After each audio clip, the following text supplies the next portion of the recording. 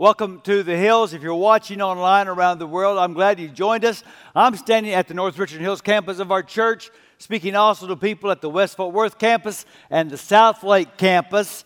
And last week, we started a 6-week study of the book of Galatians that will take us up to Easter weekend.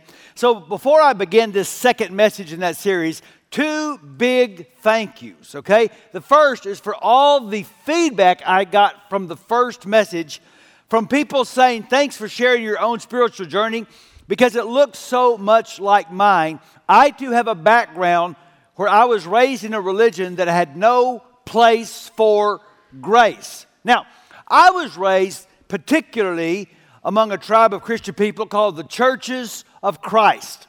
Now, I always said, the Churches of Christ did not invent legalism. We just tried to perfect it, okay? But here's the thing. Legalism is not the exclusive domain of any particular religious tradition. I heard last week from people who were raised in Baptist churches, in Pentecostal churches, Orthodox and Catholic backgrounds. I heard from Jehovah's Witnesses. And should that surprise us? Because you see, in every other arena of our life, we are judged by our performance. What did we do to bring value to the table? So why should we be surprised, no matter what your religious background is, that kind of thinking would infect it? And so Paul in Galatians is going to say over and over that when you think you can help God do what only God can do, you're trying to supplement Christ, but what you are actually doing is supplanting Christ. And we're going to see that in just a moment. But second big thank you. I was a little nervous last week reading such a long text of Scripture. We started in chapter 1 and went all the way to the middle of chapter 2. But I heard from people again who said, thank you so much. It was good to just sit under the Word of God and have it read. And I appreciate your feedback in that sense, because I do believe the Scriptures are life-giving words, anointed by God for our blessing. In fact, I want to show you something very cool. Look at this picture. Now, you can't recognize that language. I can't either because it's a new language. You see, a few months ago, we sent a couple to, and I can't tell you their names or where they are, to translate Scriptures into a language of a people group that have never had it, the Nas people. So look at this second picture, and there they are, holding for the first time ever the words of Scripture in their own language that they are reading today. Can we celebrate God? That is so good. And if you gave to our Courage campaign, this goes into your spiritual bank account. Your money helped make that happen. Now let me be clear. I do not worship the Bible. I worship the one the Bible reveals. And the written Word of God has one purpose: to lead us to faith in the living Word of God. So once again, I am going to read a long part of the book of Galatians. Now you understand, we think it's long. The Galatians didn't. When they got that letter, they would have listened to the whole thing from start to finish, right? Put yourself in their place.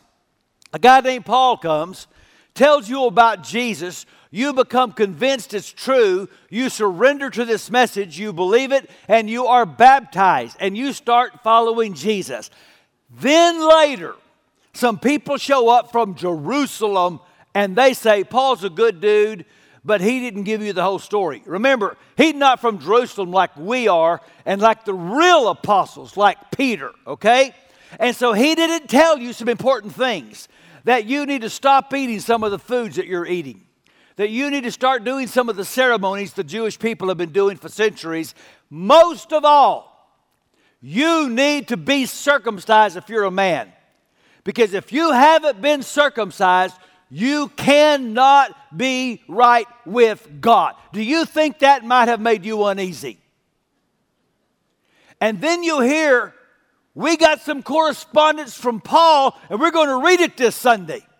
So imagine now, you're in a courtyard of a rich brother's house, maybe 60, 80, 90, 100 people there, and you are leaning in, and someone says, got this letter from Paul, and I'm going to read the whole thing. Of course you are. Because you want to know, am I right with God or not? What Paul is going to do in the section we read today is he's going to go back to the people saying, you got to become like Jews. He's going to go back into Jewish history. He's going to pick the most important man and maybe the most important moment. But before he gets there, he starts with a very awkward moment with none other than Peter. So we're going to start reading in chapter 2 of Galatians, verse 11, all the way to the middle of chapter 3. Here we go. But when Peter came to Antioch, I had to oppose him to his face, for what he did was very wrong. When he first arrived, he ate with the Gentile believers who were not circumcised. But afterward, when some friends of James came, Peter wouldn't eat with the Gentiles anymore. He was afraid of criticism from the people who insisted on the necessity of circumcision. As a result, other Jewish believers followed Peter's hypocrisy, and even Barnabas was led astray by their hypocrisy. When I saw that they were not following the truth of the gospel message, I said to Peter in front of all the others, since you, a Jew by birth, have discarded the Jewish laws and are living like a Gentile, why are you now trying to make the Gentiles follow the Jewish traditions? Now he says, now you and I are Jews by birth, not sinners. Okay, now he's not name calling. If you were raised in a Jewish home, you would have said anyone that doesn't follow the Jewish customs is outside the will of God. So for their mind, a Gentile and a sinner, it's all the same thing. He said, that's not how we were raised. We were not like sinners. Yet we know that a person is made right with God by faith in Jesus Christ, not by obeying the law. And we've believed in Christ Jesus so that we might be made right with God because of our faith in Christ, not because we've obeyed the law. For no one will ever be made right with God by obeying the law. But suppose we seek to be made right with God through faith in Christ, and then we're found guilty because we've abandoned the law. Would that mean Christ has led us into sin? Okay, here's what he means. Okay, all my life I've observed these ceremonies. I've abstained from certain foods. Now I don't have to do that anymore. I'm following Jesus. Someone's going to walk up and say, you're doing things that are sinful. Is that what Jesus does? Jesus turns people into sinners? That's the question he's answering. He says, absolutely not. Rather, I'm a sinner if I rebuild the old system of law. I already tore down. For when I tried to keep the law, it condemned me. So I died to the law. I stopped trying to meet all its requirements so that I might live for God. My old self has been crucified with Christ. It's no longer I who live, but Christ lives in me. So I live in this earthly body by trusting in the Son of God who loved me and gave himself for me. I do not treat the grace of God as meaningless. For if keeping the law could make us right with God, then there was no need for Christ to die. Okay, now we're going to start chapter 3. Everyone's leaning in, right? And it's about to get awkward. Oh, foolish Galatians. Now, you're sitting in the courtyard. How'd that make you feel? You foolish Galatians. Who's cast an evil spell on you? For the meaning of Christ's death was made as clear to you as if you had seen a picture of his death on the cross. Let me ask you this one question. Did you receive the Holy Spirit by obeying the law of Moses? Of course not. You received the Spirit because you believed the message you heard about Christ. How foolish can you be? After starting your new lives in the Spirit, why are you now trying to become perfect by your own human effort? Have you experienced so much for nothing? Surely it was not in vain, was it? I ask you again. Does God give you the Holy Spirit and work miracles among you because you obey the law? Of course not. It is because you believe the message you heard about Christ. And now what he's about to do, he's going to go back into Jewish history, and he's going to pull out of the Jewish scriptures the most important name and maybe the most important miracle. Listen to his argument. In the same way, Abraham believed God, and God counted him as righteous because of his faith. The real children of Abraham, then, are those who put their faith in God. What's more, the Scriptures looked forward to this time when God would make the Gentiles right in his sight because of their faith. God proclaimed this good news to Abraham long ago when he said, all nations will be blessed through you. So all who put their faith in Christ share the same blessing Abraham received because of his faith. But those who depend on the law to make them right with God are under his curse. For the scriptures say, cursed is everyone who does not observe and obey all the commands that are written in God's book of the law. So it's clear that no one can be made right with God by trying to keep the law. For the scriptures say it is through faith that a righteous person has life. This way of faith is very different from the way of law, which says it is through obeying the law that a person has life. But Christ has rescued us from the curse pronounced by the law. When he was hung on the cross, he took upon himself the curse for our wrongdoing. For it's written in the scriptures, cursed is everyone who was hung on a tree. Through Christ Jesus, God has blessed the Gentiles with the same blessing he promised to Abraham, so that we who are believers might receive the promised Holy Spirit through faith. Now, you've heard me say all through this book that Paul is going to condemn what I'm calling legalism. But he never uses the word legalism. You won't find the word legalism in the whole book of Galatians, and there's a good reason. There was no Greek word for legalism. So what he has to do is either use the word law or works of the law. And that might be the confusion. Sometimes it sounds like Paul likes the law. Sometimes it sounds like he doesn't like the law. You have to read the context to understand how he's using the word. See, here's the point. Paul in no way is opposing Christians who do good works in the name of Jesus, okay? Remember at the end of our reading last week, the apostles in Jerusalem said, Paul, you go preach to the uncircumcised. Please just remember the poor. Paul said, I was eager to do that. He's going to say in chapter 6, verse 10, we should look for opportunity to do good to all people, especially our brothers and sisters. So Paul is not against doing good works. He's not against being a moral person. What he's opposing is the idea that you can build a bridge to God on the basis of your morality. What he's opposing is not doing good.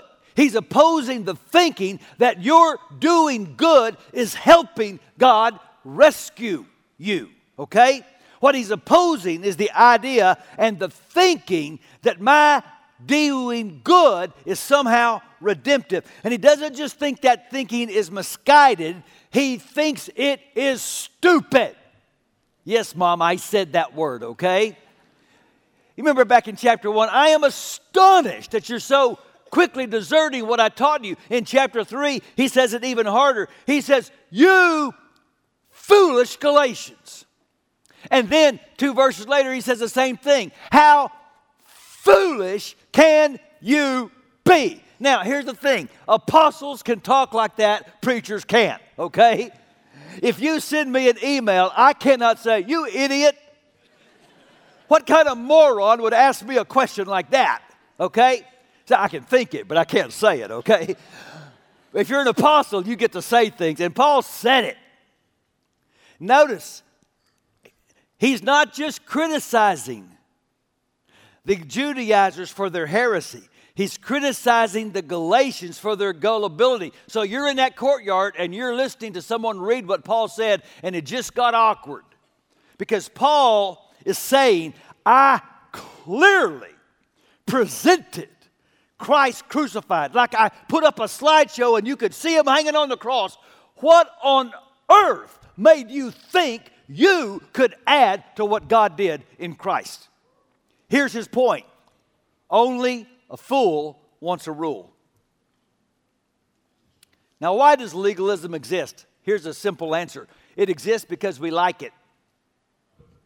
If we didn't like it, it wouldn't exist. Why do we like legalism? Because it appeals to our pride. It makes us feel like we can control our religion, and we can control other people in our religion, and we can even obligate God. God, I did this and this and this, and you owe me. But we haven't thought through to the end of that belief system to realize how stupid it is. In the first place, we haven't thought through what it says about the cross, okay? chapter 2, verse 21, I do not treat the grace of God as meaningless, for if keeping the law could make us right with God, then there was no need for Christ to die. Do you understand what you are saying about the cross of Jesus when you say, I helped God rescue me? But there's something even more foolish. And that is you're trying to build a bridge that you can't stand on because it's going to crumble under your own disobedience. Look at chapter 3, verse 10. But those who depend on the law to make them right with God are under his curse, for the scriptures say, cursed is everyone who does not observe and obey all the commands that are written in God's book of the law. Can anybody say, I have obeyed every single command that God ever made? Why are you trying to build a bridge that you cannot stand on without crumbling under the weight of your own disobedience? See, God's laws are not given to justify us. They're given to help us see how much we need to be justified. I read years ago about a man. He was a lawyer, and he taught criminal justice at the University of Nebraska, Omaha. And he married one of the deans of the University of Nebraska Law School. And he got arrested. You see, years ago when he left New York, he had 8 felonies: burglary, larceny, desertion of the army. Now, he knew the law. He taught the law. He even married the law. But he couldn't keep the law. That's our problem. We are fools to think we can build a bridge to God by how well we obey God's law. We can only cross the bridge built by the one who did. And so back in chapter 2, we know that a person is made right with God by faith in Jesus Christ, not by obeying the law. And we've believed in Christ Jesus so that we might be made right with God because of our faith in Christ, not because we've obeyed the law. For no one will ever be made right with God by obeying the law. How are we rescued? We are rescued by grace through faith. And so here's what I want to do. I want to unpack how faith rescues us, not obedience to the law. And first, because it rescues us from hypocrisy. When we go to rule-based religion, we become susceptible to hypocrisy. Let's take Peter for an example. Now, Peter came to understand because of the work of Christ, he doesn't have to follow all those Jewish ceremonies anymore. That means he could eat bacon. And let me tell you, we all know when you eat bacon, you can't go back. Okay? So he's loving him some bacon, eating with the Gentiles. Then some people from Jerusalem showed up. And Peter thought, oh no. They are going to take pictures of me eating bacon and put it on Facebook, and it's going to blow up and go viral. And I don't have time to deal with all the hate mail I'm going to get. You know what? In order to save the peace, I'm just not going to eat bacon with the Gentiles anymore. And here's what he did. He sent the message to all the Gentiles, you're second-class Christians. And we are closer to God than you are because of a rule that we follow. That's legalism. It's almost always contagious. Even Barnabas got swept away. And it is always divisive. Because legalism declares winners and losers based on a game where the rules are always changing. It just depends on what part of the world you live in, what religious tradition you're a part of, what church you go to, where you have to find out what's the rule that you have to keep here to be the winner. I heard the story of his grandfather and the grandson are walking down the road with a donkey. They come to a village and people say, you're such an idiot, old man, walking when you could be riding that donkey. So the old man gets on the donkey. He goes to the next village. You're so selfish, old man. You're riding when that boy should be riding. So they put the boy on the donkey. They go to the next village. How insensitive. You riding and the old man walking. You ought to both get on the donkey. So they both get on the donkey. So they go to the next village. How cruel you are to put such a burden on that donkey, both of you riding it like that. The last time they were seen, they were walking down the road carrying the donkey. Because here's the thing. People are always changing the rules to measure who wins and who loses. True story. I know of a mission team that went to Africa years ago. In a part of the country where they were, you couldn't get peanut butter. One family had little kids. They had friends in the States mail them peanut butter. Well, the other family said, we feel like part of carrying the cross in this culture is giving up peanut butter. We think we're closer to God because we don't get peanut butter. Well, we want peanut butter. They wound up splitting the team and having to go home over who's holier to God on the peanut butter issue. This is what legalism does. Whenever we focus on external conformity, we divide the body and we miss the point that it's about internal transformation into the character of Christ. What happens is we produce a religion where Jesus says you polish the outside of the cup and you ignore the poison on the inside. Jesus hated that. The kind of religion, he said, is like a tomb that is so painted and pretty on the outside, and inside it is just full of stink. And people, this has always been one of the greatest obstacles to faith in our world. A kind of an expression of the Christian faith that polishes the outside and doesn't deal with the inside. And when we read about all the young people that are walking away from churches today, I am going to argue it is not because they find the arguments of atheism so compelling, but because they are so turned off by the hypocrisy of the Christians they have known. And this is why we have to challenge each other, just like Paul did, with love, but with boldness. That we've got to be authentic, folks. We've got to be real. We've got to live authentic lives. And the only way we can is by pursuing authentic faith.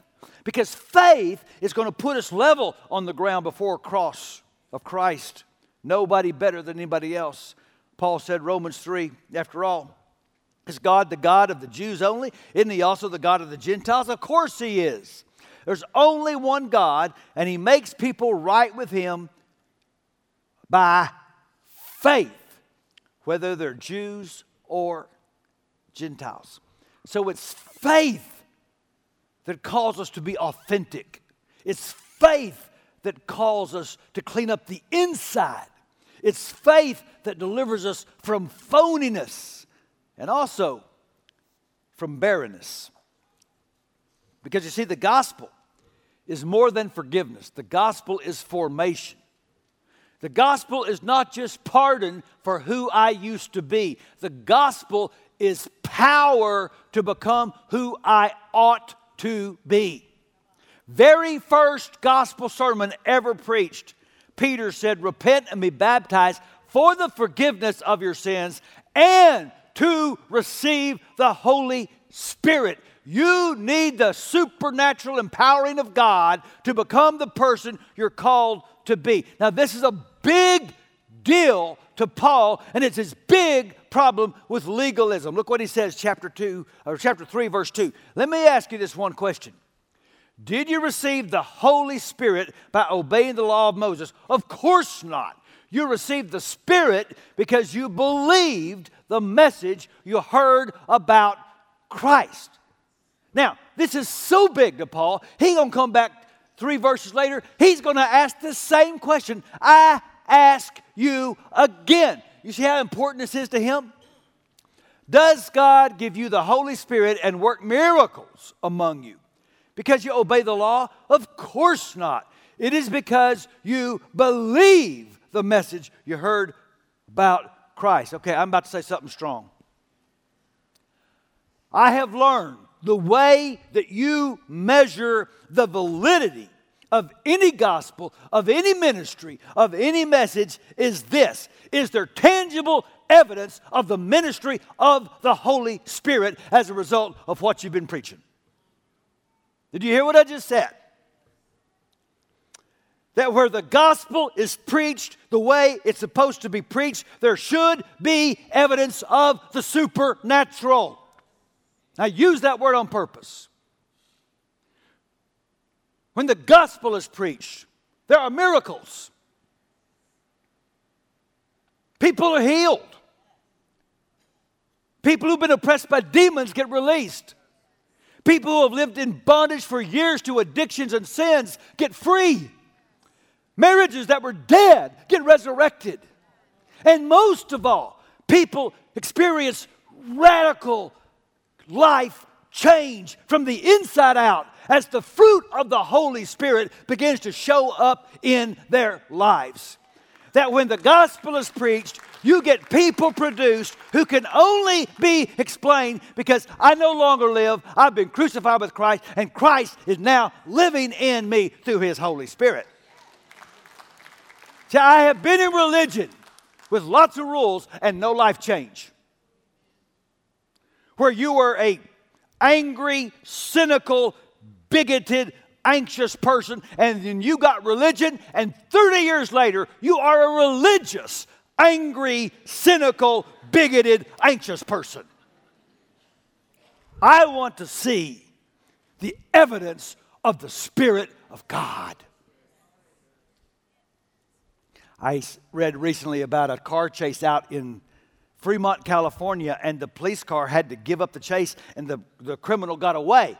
They were in a new Tesla, this electric car. Good car, ran out of juice. And that's what happens. That's what happens. You're pursuing what you ought to pursue, and you're in the flesh, and you just run out of juice. You need the supernatural refilling of the Spirit of God to become the person the gospel is calling you to become. And to make his point, Paul is going to go to the most important person in Jewish history and maybe the most important miracle. In the same way, Abraham. You see, Abraham was almost 100 years old. His wife was about 90. God called him outside and said, look up at the stars. Can you count them? I am going to bring out of your own body as many descendants as there are stars. Now, what's Abraham going to do? Is he going to try to help God? Did he start a new diet? Did he say, Sarah, I got you some yoga pants. I've enrolled you in Zumba. You got to get in shape, girl. Here's what he did. Romans 4. Abraham never wavered in believing God's promise. In fact, his faith grew stronger. And in this, he brought glory to God. He was fully convinced that God is able to do whatever he promises. And this is big. Because of Abraham's faith, God counted him as righteous. And by the way, this happened a long time before Abraham was ever circumcised. He believed God, and he saw a miracle. He became a dad, and even more, he became righteous. And that's the third thing faith does. It rescues us from fear. Now, all people wrestle with the fear of death. And most people wrestle with the fear of meeting an infinitely holy God with all their junk. Maybe that's why we're susceptible to bridge building religion. Maybe that will help. Here's the thing. It just makes the fear worse. When I was a boy in my little church, we would often sing a song called Did You Repent? Let me read you the first verse of this song. Did you repent, fully repent of your past sins, friend? When you confessed his name on high, did you believe, fully believe on his great name then? Or was a doubt, treacherous doubt, lingering nigh?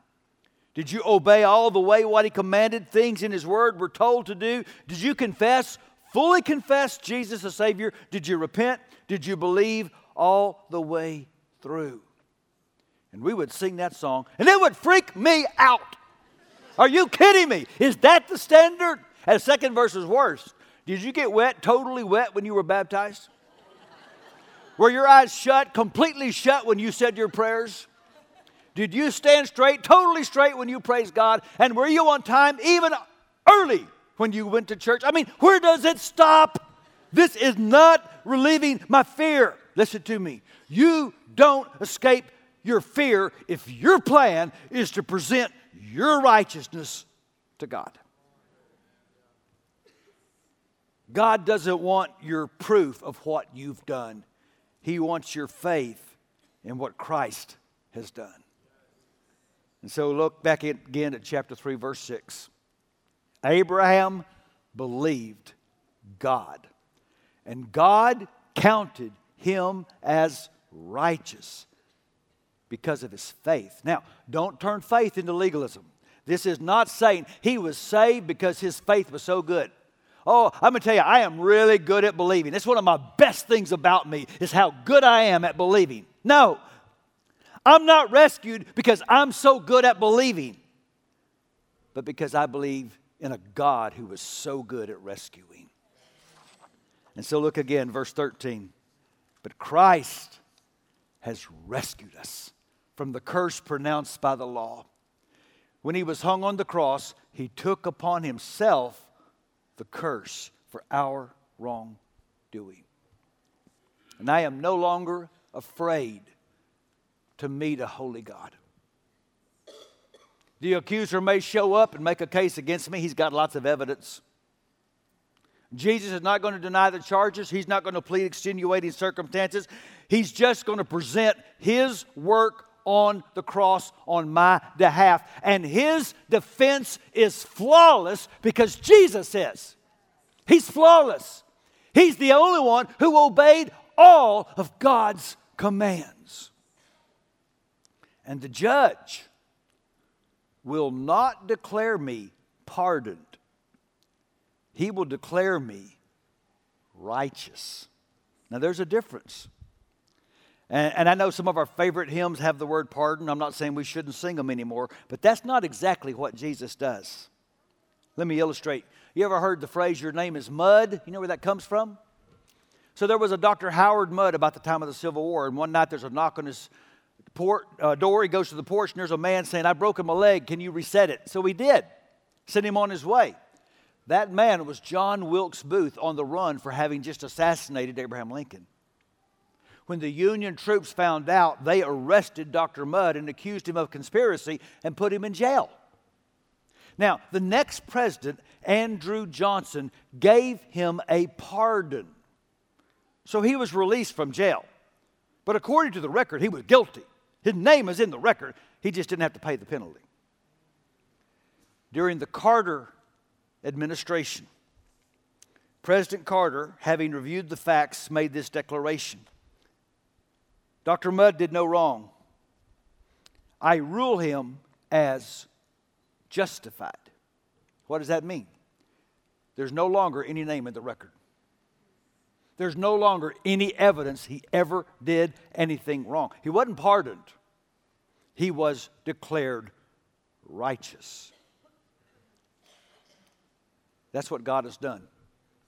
He has condemned your condemnation in Jesus Christ. Case closed. Listen to the brother of Jesus. Now all glory to God, who is able to keep you from falling away and will bring you with great joy into his glorious presence without a single fault.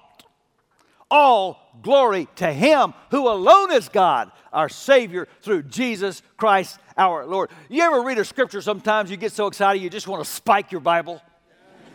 That's how that makes me feel. That's why I've always liked the story before the age of smartphones. A businessman's in the Midwest. He doesn't know where he is, so he finds a guy on a tractor and hauls and says, hey, buddy, if I stay on this road, will I get to Kansas City? I don't know. Well, if I stay on this road, will I get to St. Louis? I don't know. Well, what big city will I get to if I stay on this road? I don't know. Well, you don't know much, do you? I know I ain't lost. Faith has rescued me from fear. I know I ain't lost. God doesn't need my help building the bridge. He wants my confidence in the bridge that he has built. You see, there's only one must active trust. When Paul says, I want you to have faith, he doesn't mean I want you to mentally agree with some facts in your head. Here's what he says. I want you to live like a person would live if they actually believed God was going to do everything He promised. Like Abraham and Sarah. God told that old man, you can be a daddy. Do you believe me? You know what he did? He went into his tent, and he and Sarah did what a couple does if they want to make a baby. And that's what God wants. Would you live like somebody would live if they really believed I could do everything I promised? That affects how I steward my money or my sexuality. It affects how I handle my worry and how I treat my neighbor.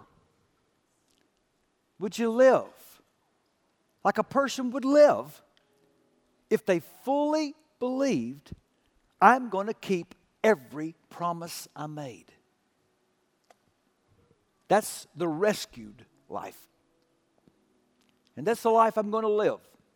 And not because I have such great faith, but because I believe in the great faithfulness of God. So let me pray over us right now. So God, would you anoint this message, please? Because I'm believing someone today needs to be delivered. They need to experience true freedom today. Whether it's from sin, whether it's from oppression, whether it's from religion. Father, we need the supernatural today. We need your Holy Spirit to show up in a profound way in someone's life today. We need joy to replace worry. We need freedom to replace bondage. We need resurrection to replace death. And so, God, we are believing right now that these things can happen because you are faithful to do everything you promise. Help us to believe even more. For Jesus' sake, amen.